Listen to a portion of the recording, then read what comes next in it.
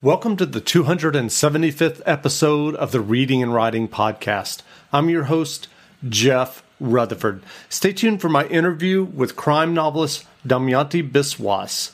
Stay tuned for the interview. Expand your reading. Add some books written by an author of color to your to-be-read stack. Chester B. Himes, author of the best-selling novel If He Hollers, Let Him Go, was the 20th century's most prolific black writer. He is best known for his hard-boiled detective stories, including Cotton Comes to Harlem, featuring black New York City police detectives Gravedigger Jones and Coffin Ed Johnson. A film was made of Cotton Comes to Harlem. Himes began writing while incarcerated for 7 years in the Ohio State Penitentiary, starting at the age of 19. He later lived abroad in Paris and then in Spain. In 2017, a biography was published, Chester B. Himes, a biography. This episode of the podcast is brought to you by Libro.fm. Libro.fm is the first and only company which lets you purchase audiobooks directly from your favorite local bookstore. You can pick from more than 125,000 audiobooks, including New York Times bestsellers and recommendations from booksellers. You'll get the same audiobooks at the same price as the large audiobook company out there. You know the name.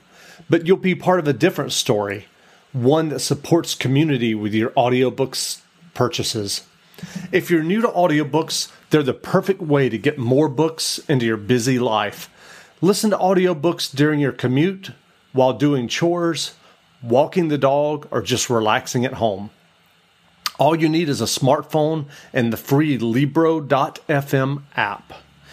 If you already love audiobooks and don't know what to listen to next, check out recommendations and curated lists from people who know audiobooks best, your local bookseller. Reading and Writing Podcast special offer: get 2 audiobooks for the price of 1 with your first month of membership with code RWPodcast. That's code RWPodcast for 2 audiobooks for the price of 1 for your first month of membership at Libro.fm. Stay tuned for the interview.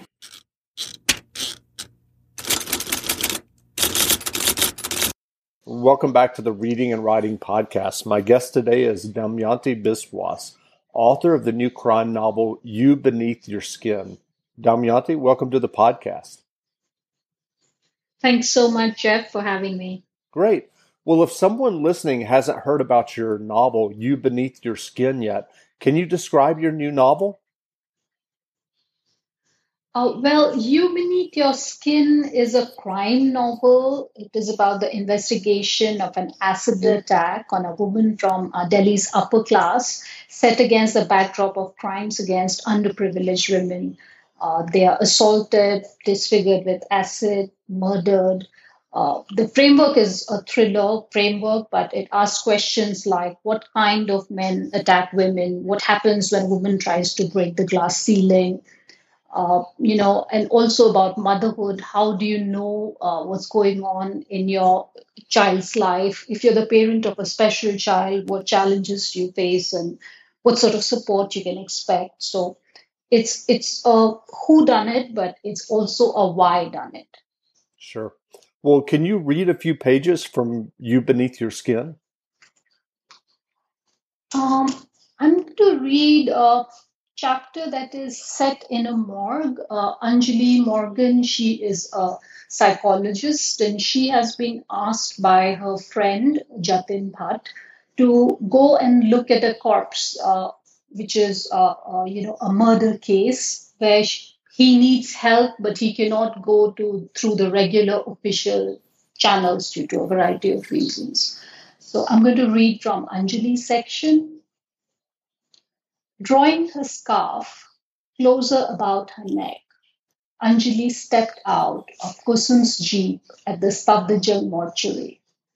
The sooty air made her cough, the chill about her face like the touch of a spiteful ghost, light yet unmistakable in its malign intent. It was far colder where she was headed. A Hashingar, still blooming in early November, had left a carpet of stale flowers on the ground beside the entrance. Nikhil loved to crush the orange stems of the tiny white flowers. He was the one who had taught her its name. Daylight had dwindled, and at this rundown building behind the main hospital, Anjali heard no sound other than the distant chitter of roosting birds in the trees bordering the parking lot. Are you all right, Anjali ji? Anjali liked this policewoman Jatin sent with her, dusky, muscular, the relaxed face of someone who slept well at night with an unburdened conscience. Kusum's presence reassured Anjali, though the woman's head barely leveled with Anjali's shoulders. Sure, let's go in. Anjali zipped up her fleece jacket. I'm going to find the doctor, Kusum smiled. You wait for me? The temperature had dropped to 6 degrees that afternoon. Nikhil had smashed a flower vase and a few plates at lunch. Maya and the housekeeper, Ira, struggled with the season's first flu, and Anjali felt as if she'd drunk too much coffee and wine all at once. Each hotel room rendezvous with Jatin ended with a crash. Her body ached and her mind grew numb with the effort of trying to tamp down her guilt. She dabbed Vicks under her nose. It stung, but helped fade out the stench of detergents and bleach that layered the mortuary corridor, and the butcher shop odor lurking beneath the chemicals. That smell took her back to her childhood grocery trips with her dad on Sundays, where they chose steak for mom, chicken or lamb for her and dad. She might have been American, but her Hindu father had insisted she not eat beef. Right now, she must drag her Hindu American butt through the long corridor lined with racks and drawers and study a corpse without flinching or throwing up. Must study it and find her way to the killer, not think about how it had once been a living, breathing person or how it would soon be turned into ash and charred bones. The cold afternoon steeped into the narrow corridor, and Anjali drew her scarf tighter. Her gut told her to upchuck her lunch and run, but she needed to go through with this for Jatin. She wanted to hold his large, reassuring hand while she walked down the corridor. Kusum stood in front of her instead, with the doctor in charge, a balding, soft spoken old man with a straggly beard. He wore a lab coat over his sweater, no other barrier against what could be a whole host of infections. He offered them coats, masks, and gloves, and while Anjali accepted, Kusum waved hers away. Along with all the protective gear, Anjali donned her listening shrink face and followed the other two into the morgue. We've had it for 49 hours, was all the warning the doctor gave them before asking an orderly to drag out one of the drawers in a wall cabinet. Under the white glare of halogen bulbs, the plastic sheet covered body on the slab smelled like meat past its use by date. Anjali clenched her jaw, but no amount of preparation could have contained her gasp. She stared at the face, if you could still call it that, stowed away, leaving behind a slick mess with stubs of bone poking out. The body had bloated to almost twice its normal size, like an alien from a B-grade sci-fi movie. Anjali shoved her hands into the pockets of the lab coat and dug her nails into her thigh. The wicks protected her somewhat, but she saw Kusum raise her knuckles to her nose. What happened to her face? The question shot out of Anjali before she could stop herself. Jatin hadn't warned her about this. Great. Well, do you remember the original idea that led you to write You Beneath Your Skin? I don't really work from ideas. I work more from voices or smells, or usually it's something of a sensory input. So in this case, it was Anjali's voice, and I wrote her somewhere back in 2011. Her voice was there in a writing exercise, and then I started asking questions. Who was this woman? Why was she, who she was? She was a perfectionist, but she had a son who had autism. And so how was she coping with this? Oh, she had a lover who's jumping, but, and that's how the story kind of came to be. So it was never an idea. I didn't know what I was writing about at all. And so what was your journey to writing fiction? Is You Beneath Your Skin the first novel you've written? Yes, it is my first one. And books have always been my favorite escape, but I never thought I'd write one. More than 15 years ago, when I got married and I traveled to Malaysia, it wasn't easy for me to get a work permit. So then my husband said, why don't you take up writing? He'd read Thomas Friedman's book, The World is Flat, and he said, well, if you could get a laptop, start writing, and who knows, somebody could pay for what you're writing.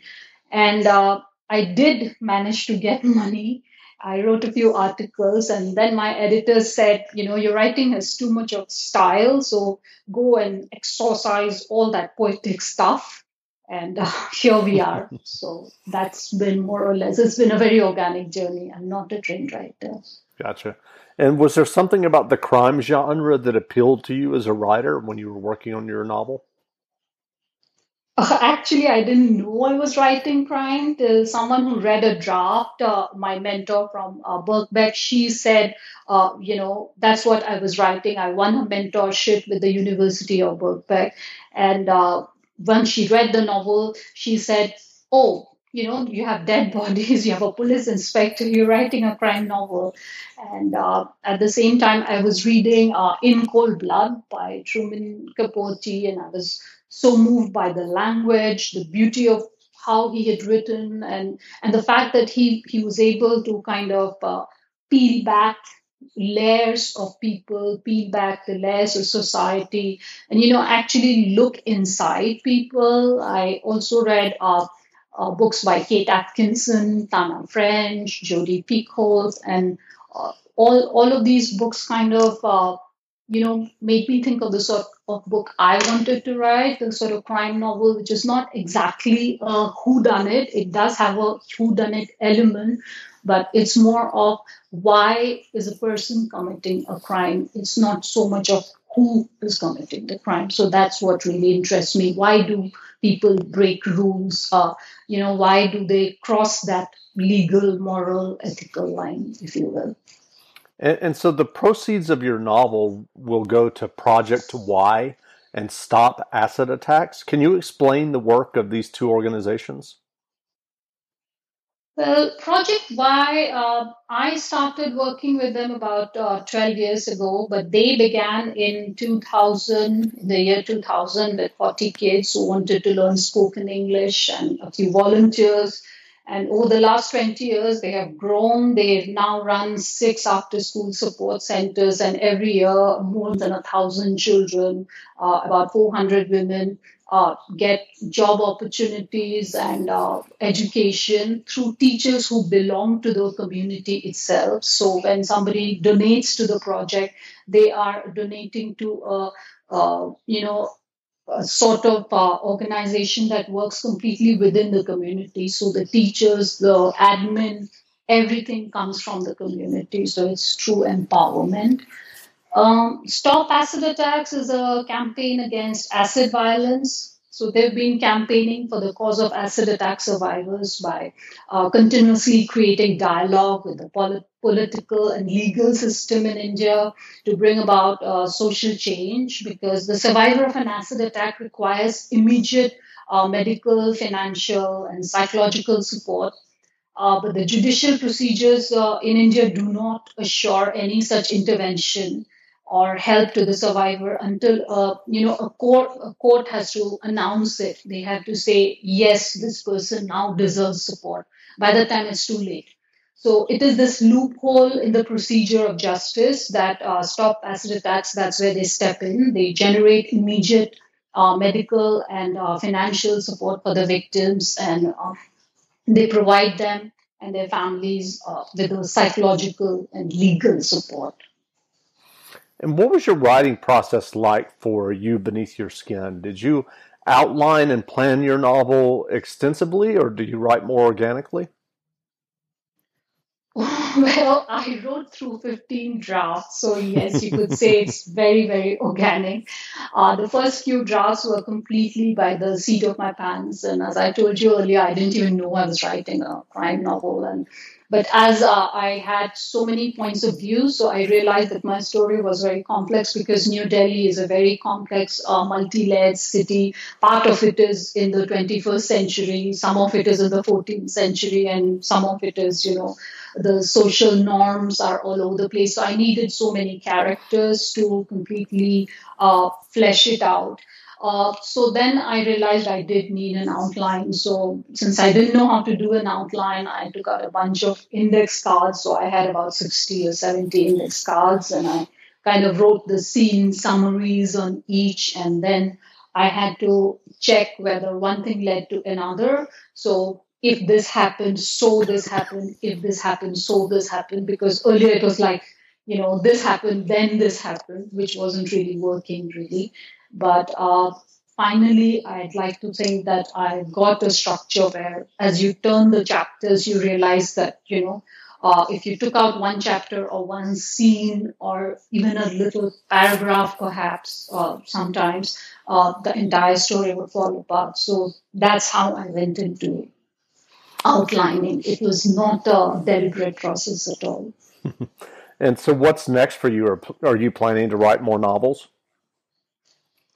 As it happens, I am. I have an agent, and he has been working with me on my next novel, which is set in Mumbai. It is another crime novel. It's about a bar dancer in Mumbai and a police inspector, and the background is a spree of serial killings that happen throughout the city. So, yes, more fiction. And what advice do you have for aspiring writers who may be listening and are writing their own stories or novels?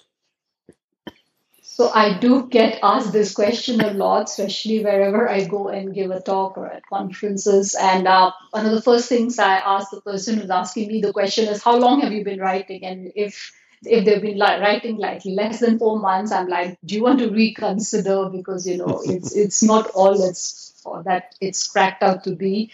But if you're here for the long run, I usually say this that writers can measure success in three ways, I feel.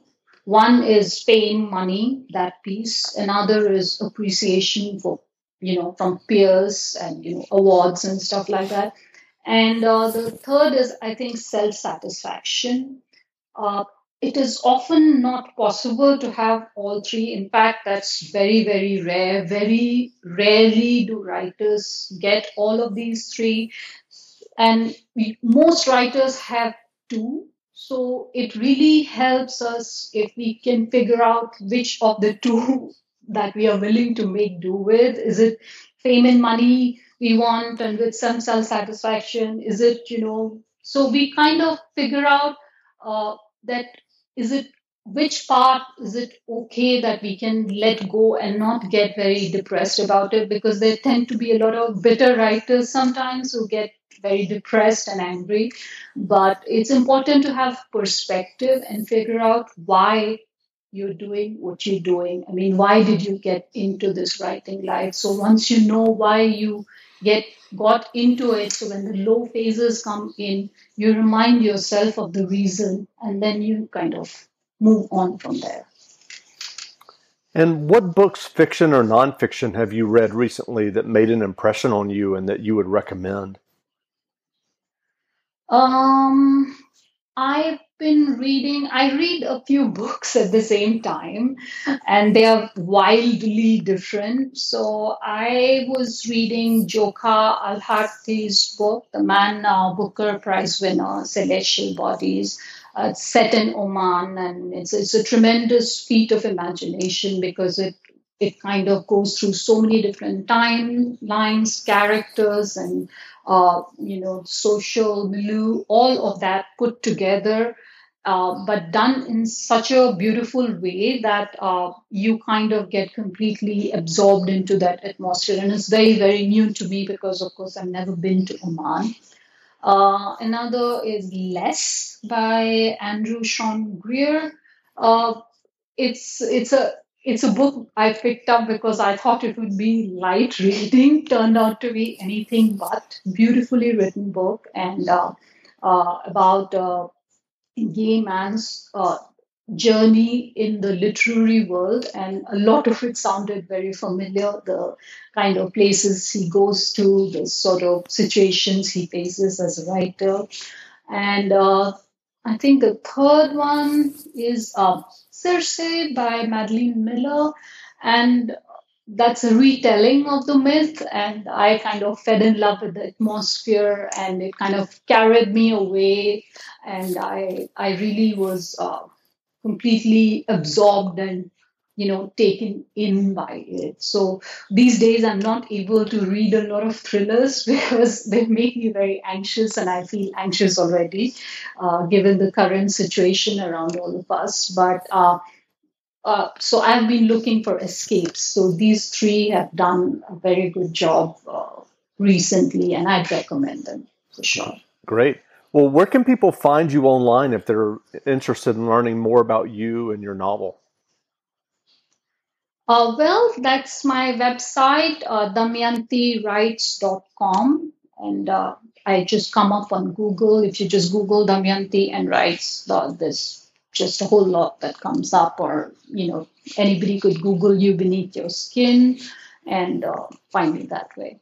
Great. Well, again, we've been speaking with Damayanti Biswas, author of the new crime novel, You Beneath Your Skin. So go grab a copy of the new novel now and read it. And Damayanti, thanks for doing this interview. Thank you so much, Jeff.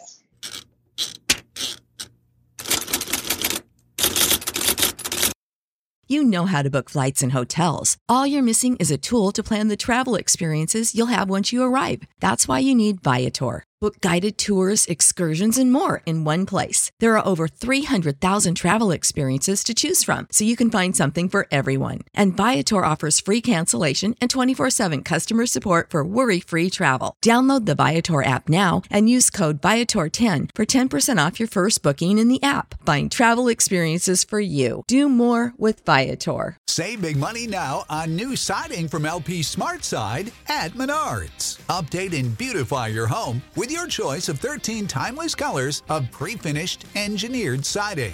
It's durable and includes a Sherwin-Williams factory finish paint warranty that means no painting for years to come. View our entire selection of siding from LP SmartSide today. And don't forget to check out our flyer on Menards.com for all the great deals happening now. Save big money at Menards.